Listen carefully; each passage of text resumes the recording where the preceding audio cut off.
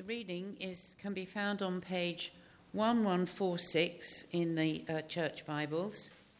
Page 1146, that's 1 Corinthians chapter 4 and the first 21 verses. 1 Corinthians 4, beginning to read at verse 1, page 1146. This then is how you ought to regard us, as servants of Christ, and as those entrusted with the mysteries God has revealed. Now it is required that those who have been given a trust must prove faithful. I care very little if I am judged by you or by any human court. Indeed, I do not even judge myself. My conscience is clear, but that does not make me innocent. It is the Lord who judges me. Therefore, judge nothing before the appointed time. Wait until the Lord comes. He will bring to light what is hidden in darkness and will expose the motives of the heart. At that time, each will receive their praise from God. Now, brothers and sisters, I have applied these things to myself and Apollos for your benefit, so that you may learn from us the meaning of the saying, do not go beyond what is written. Then you will not be puffed up in being a follower of one of us over against the other. For who makes you different from anyone else? What do you have that you did not receive? And if you did receive it, why do you boast as though you did not? Already you have all you want. Already you have become rich. You have begun to reign, and that without us. How I wish that you really had begun to reign, so that we also might reign with you.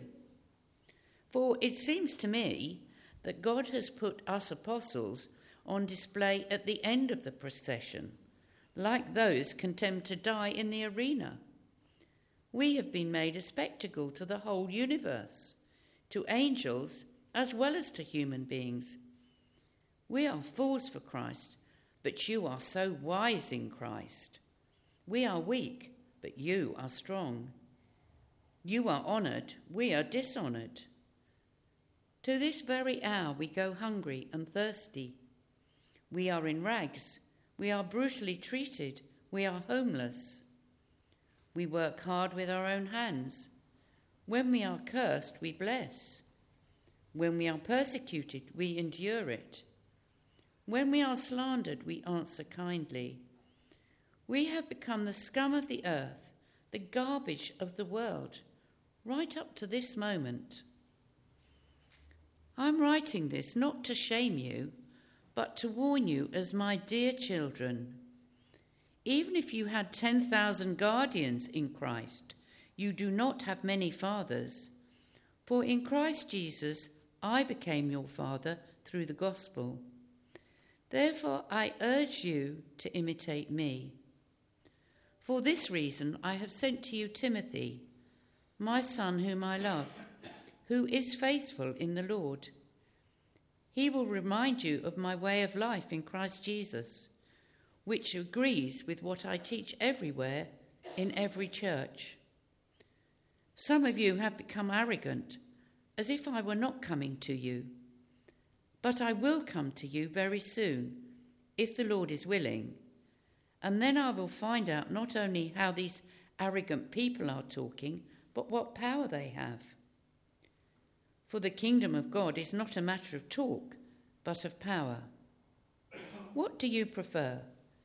Shall I come to you with a rod of discipline, or shall I come in love and with a gentle spirit? This is God's word.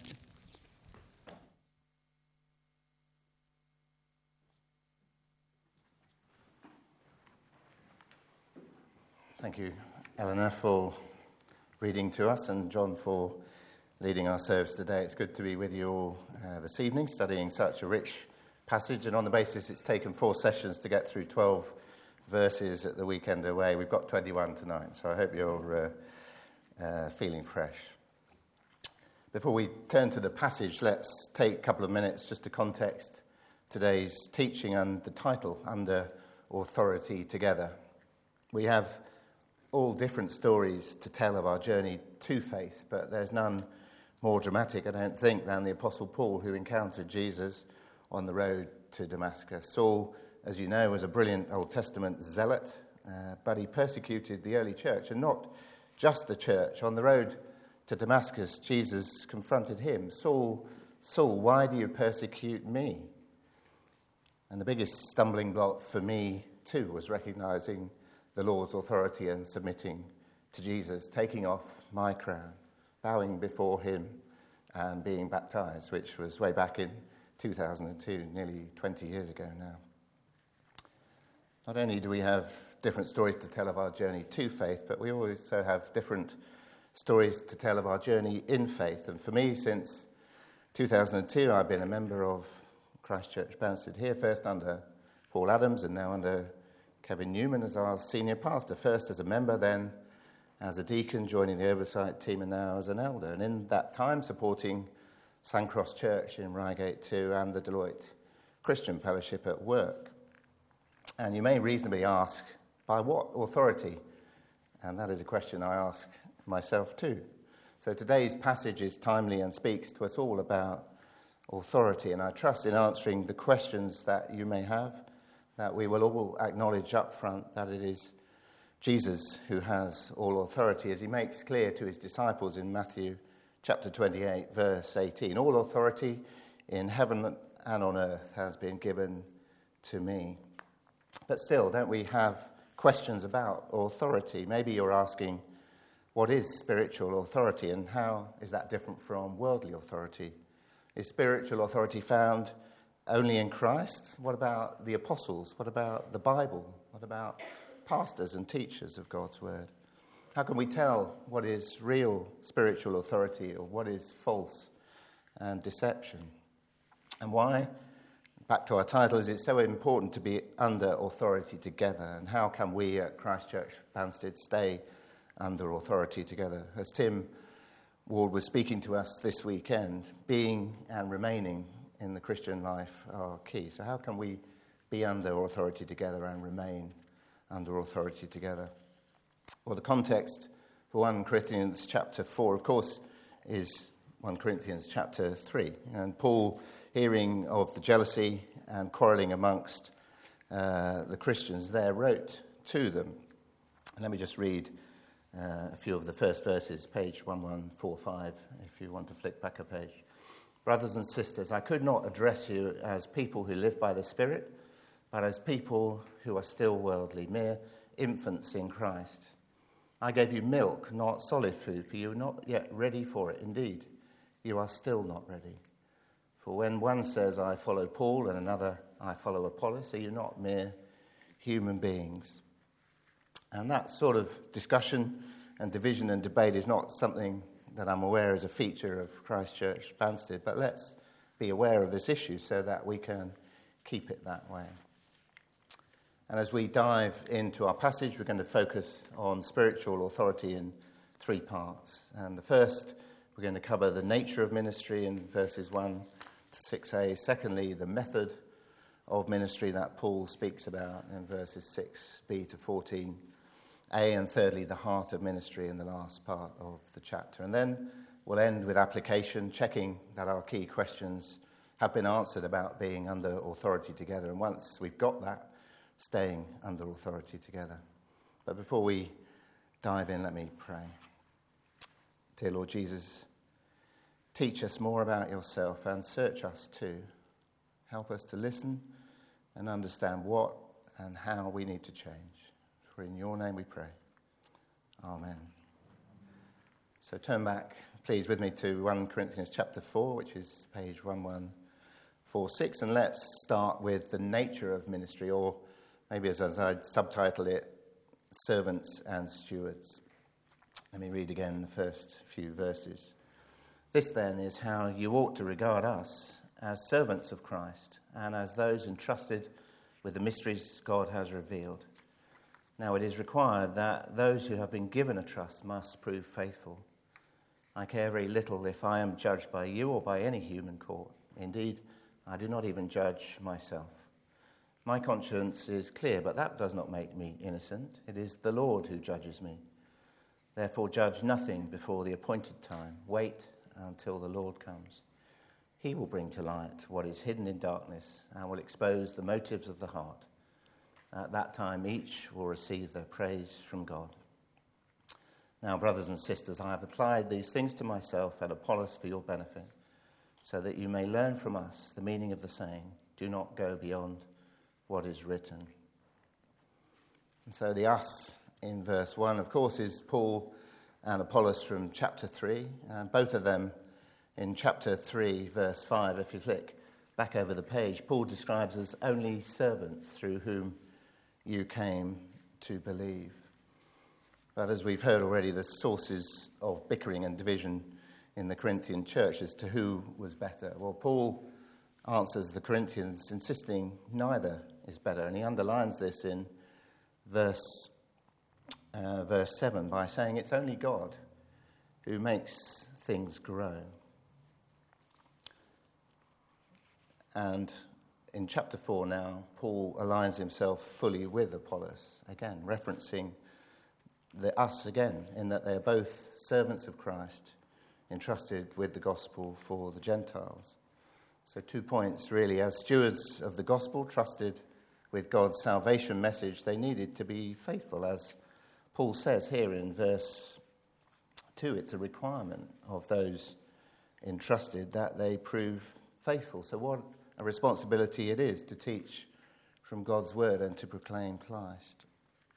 And secondly, in this opening section, Paul highlights that it's not for church members to judge the servants, only their Lord will judge. In verse 4, it is the Lord who judges Paul and judges all of us.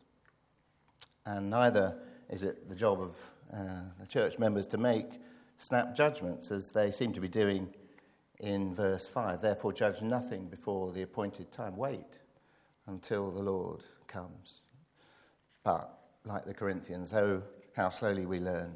We want to be in control of everything, and we want to sort of have a view and an opinion of everything and to judge before the appointed time.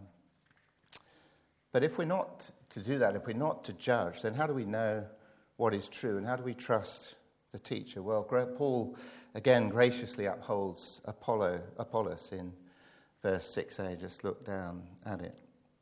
And so you may learn from us. Paul is speaking of himself and Apollos together, confirming that he too was faithful to what is written. Learn from us the meaning of the saying, do not go beyond what is written. And in other words, Old Testament scripture. And don't forget that Paul and Apollos didn't have the New Testament. So although it's often said that Christ is concealed in the Old Testament, he clearly is revealed to Paul and Apollos, as they were both proclaiming Christ from what was written and what they had seen and heard, as Paul also did in Damascus, confounding the teachers of the law by proving from the Old Testament that Jesus was and is the Messiah. And so how should we regard the different sources of spiritual authority, the Word of God, the Apostle Paul and the teacher Apollos? Does it matter? Well, yes, it does, because some claim to be apostles still these days, but that is false. The true apostles heard directly from Jesus, the 11 disciples and Paul as well, responsible for almost the whole of the New Testament writings, directly and indirectly, guided by Jesus and his Spirit to complete the Bible, as John confirms in Revelation. The Bible itself, fully complete, sufficient, and nothing more and nothing less do we need apart from the Word of God. And Apollos therefore derived his spiritual authority from the Word of God and from being faithful in proclaiming it, as do all true teachers of God's Word today. And that's how to tell what is true and whether or not to trust the teacher. And so by putting ourselves as members of Christ Church here at Christ Church Banstead under that same word and ministry means that we are all under authority together. And the value, I think, of that spiritual authority and putting ourselves under it is priceless. As Jesus makes clear in Matthew chapter 8, verses 8 to 10. Remember the story of the centurion whose servant is sick. He understands worldly authority. He says to Jesus, "For I myself am a man under authority with soldiers under me. I tell this one, go, and he goes, and that one, come, and he comes. I say to my servant, do this, and he does it." But the centurion brings himself under spiritual authority of Christ's word. He calls Jesus Lord when he answers, "Lord, I do not deserve to have you come under my roof, but just say the word, and my servant will be healed." And Jesus acknowledged that and acknowledged the centurion's faith. When Jesus heard this, he was amazed. "I have not found anyone in Israel with such great faith." So don't make the mistake of putting yourself under worldly authority. That leads to destruction. Have faith and put yourself under true spiritual authority of the word. Moving on, let's look at the next section now about how Paul teaches and his method of ministry. And if you want a subtitle for this section, it's his warnings and examples to the members of the Corinthian church and to us too. And remember, the Corinthians were totally confused as to the difference between, it seems, worldly and spiritual authority. So Paul's having to first put them straight on the value and authority of Apollos' ministry versus his own. And now he needs to show them what and how they need to change. And change is tough, isn't it, for arrogant and stubborn people like me and like the Corinthians. And so Paul doesn't mince his words. From 6b, it's 2 half verses and 7 full verses of rebuke, full of irony for the Corinthians. Let me read them again. "And then you will not be puffed up in being a follower of one of us over against the other. For who makes you different from anyone else? What do you have that you did not receive? And if you did receive it, why do you boast as if you did not? Already you have all you want. Already you have become rich. You have begun to reign, and that without us. How I wish that you had really begun to reign, so that we also might reign with you. For it seems to me that God has put us apostles on display at the end of the procession. Like those condemned to die in the arena, we've been made a spectacle to the whole universe, to angels as well as to human beings. We are fools for Christ, but you are so wise in Christ. We are weak, but you are strong. You are honoured, and we are dishonoured. To this very hour, we go hungry and thirsty. We are in rags, and we're brutally treated. We're homeless.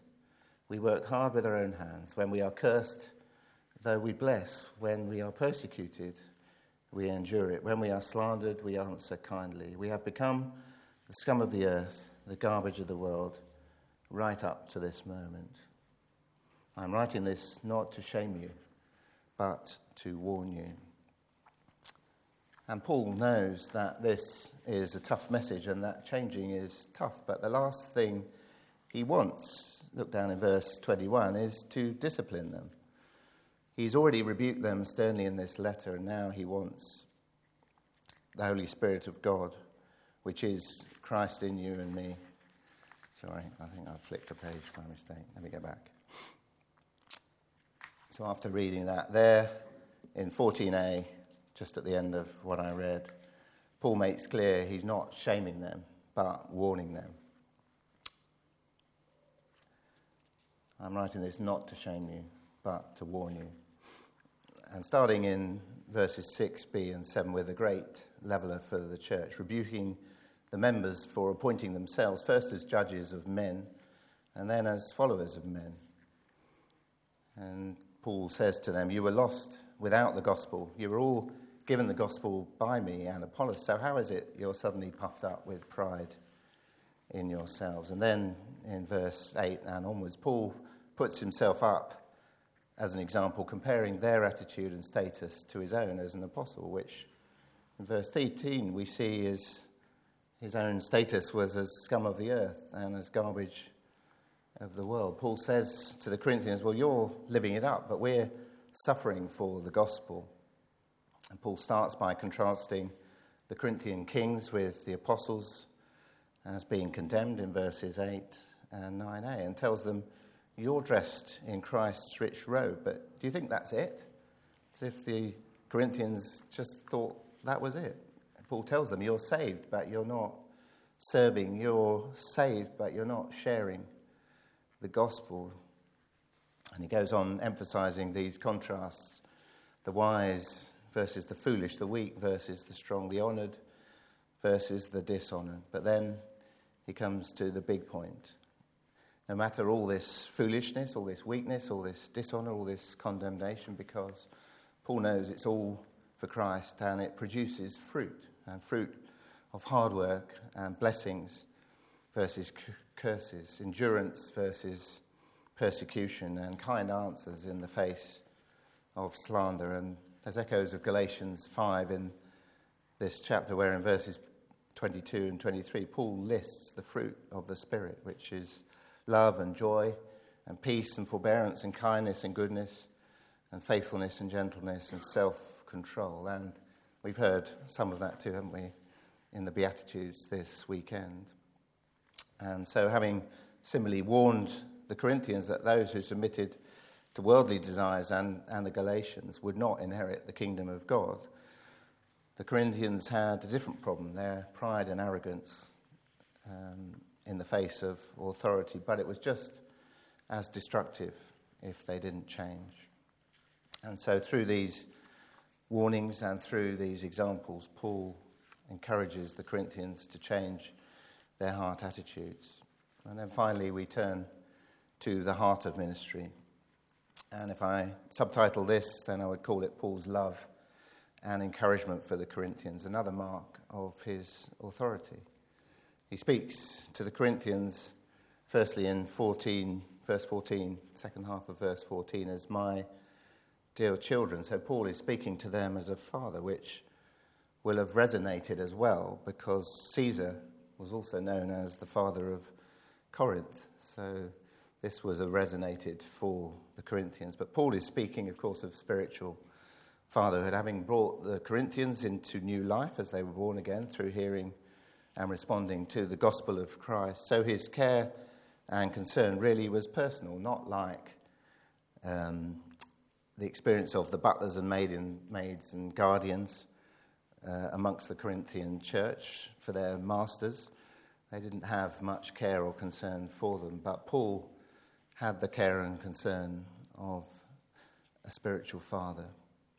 And he urges them again in verse 16 to follow his example, which is trustworthy and faithful and completely selfless. Let me read. Even if you had 10,000 guardians in Christ, you do not have many fathers. For in Christ Jesus I became your father through the gospel. Therefore I urge you to imitate me. And back again in its proper place now. Paul knows that this is a tough message and that changing is tough. But the last thing he wants, as we can see from the end of the passage, is to have to discipline them.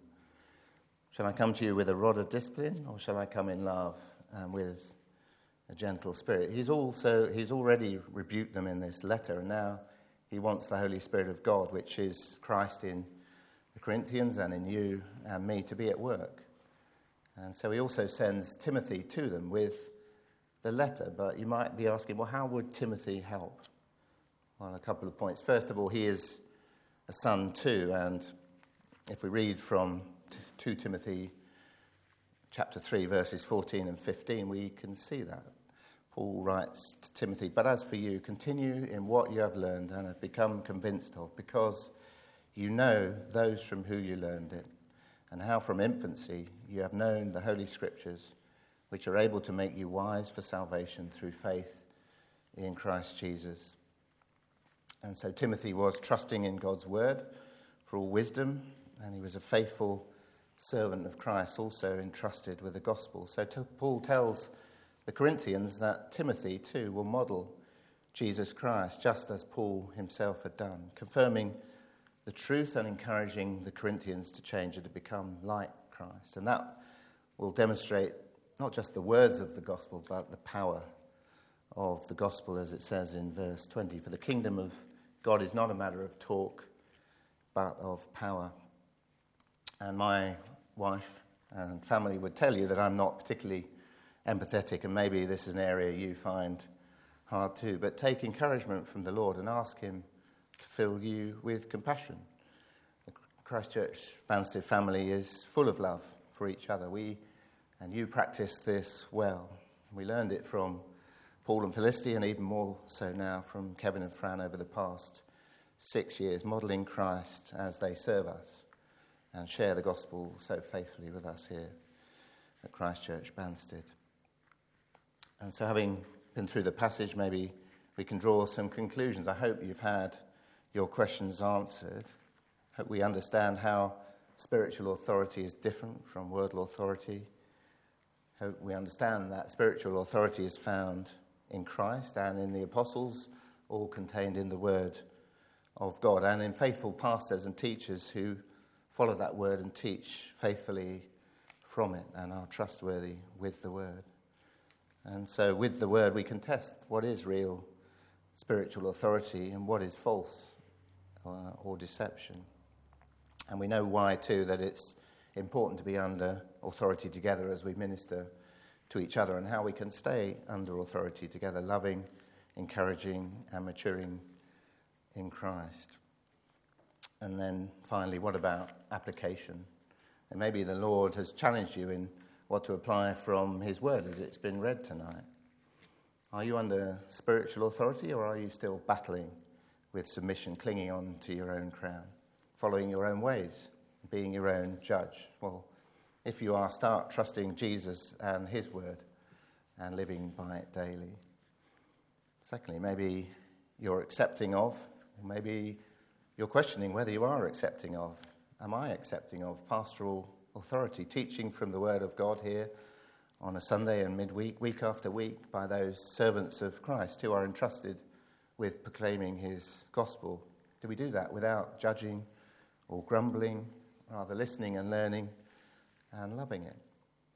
Well, thirdly, maybe you realise I'm a bit like the Corinthians, puffed up with big ideas about this teacher or that teacher and that passage or this passage. Well, stop it. Go back to the Bible. Only God saves, as Paul makes clear here. So if we're proud and arrogant, that's hot air. We're not under true spiritual authority. So I'd suggest that if that's you, you need to humble yourself now and get back under spiritual authority. And fourthly, it's true, the passage speaks of the apostles as the ones humiliated, condemned, foolish, weak and dishonoured. But that is suffering for the sake of the gospel, which bears fruit, as Paul makes clear here. Shouldn't we all be servants of the gospel and sharing it, whether we're a preacher or a ministry leader or any Christian here today? And that is one of the marks, as we heard in the Beatitudes, of being a Christian, suffering for the sake of the gospel.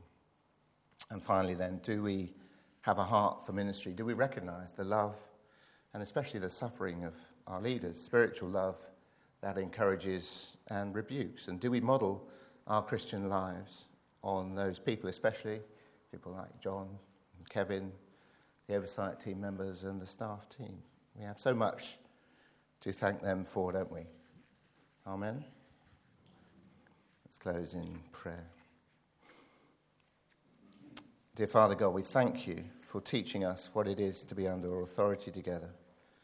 And as we are in Christ, and Christ is in us, so we pray that you would hold us firm as faithful servants of your word, overflowing with a desire to share your gospel, which is the hope of glory.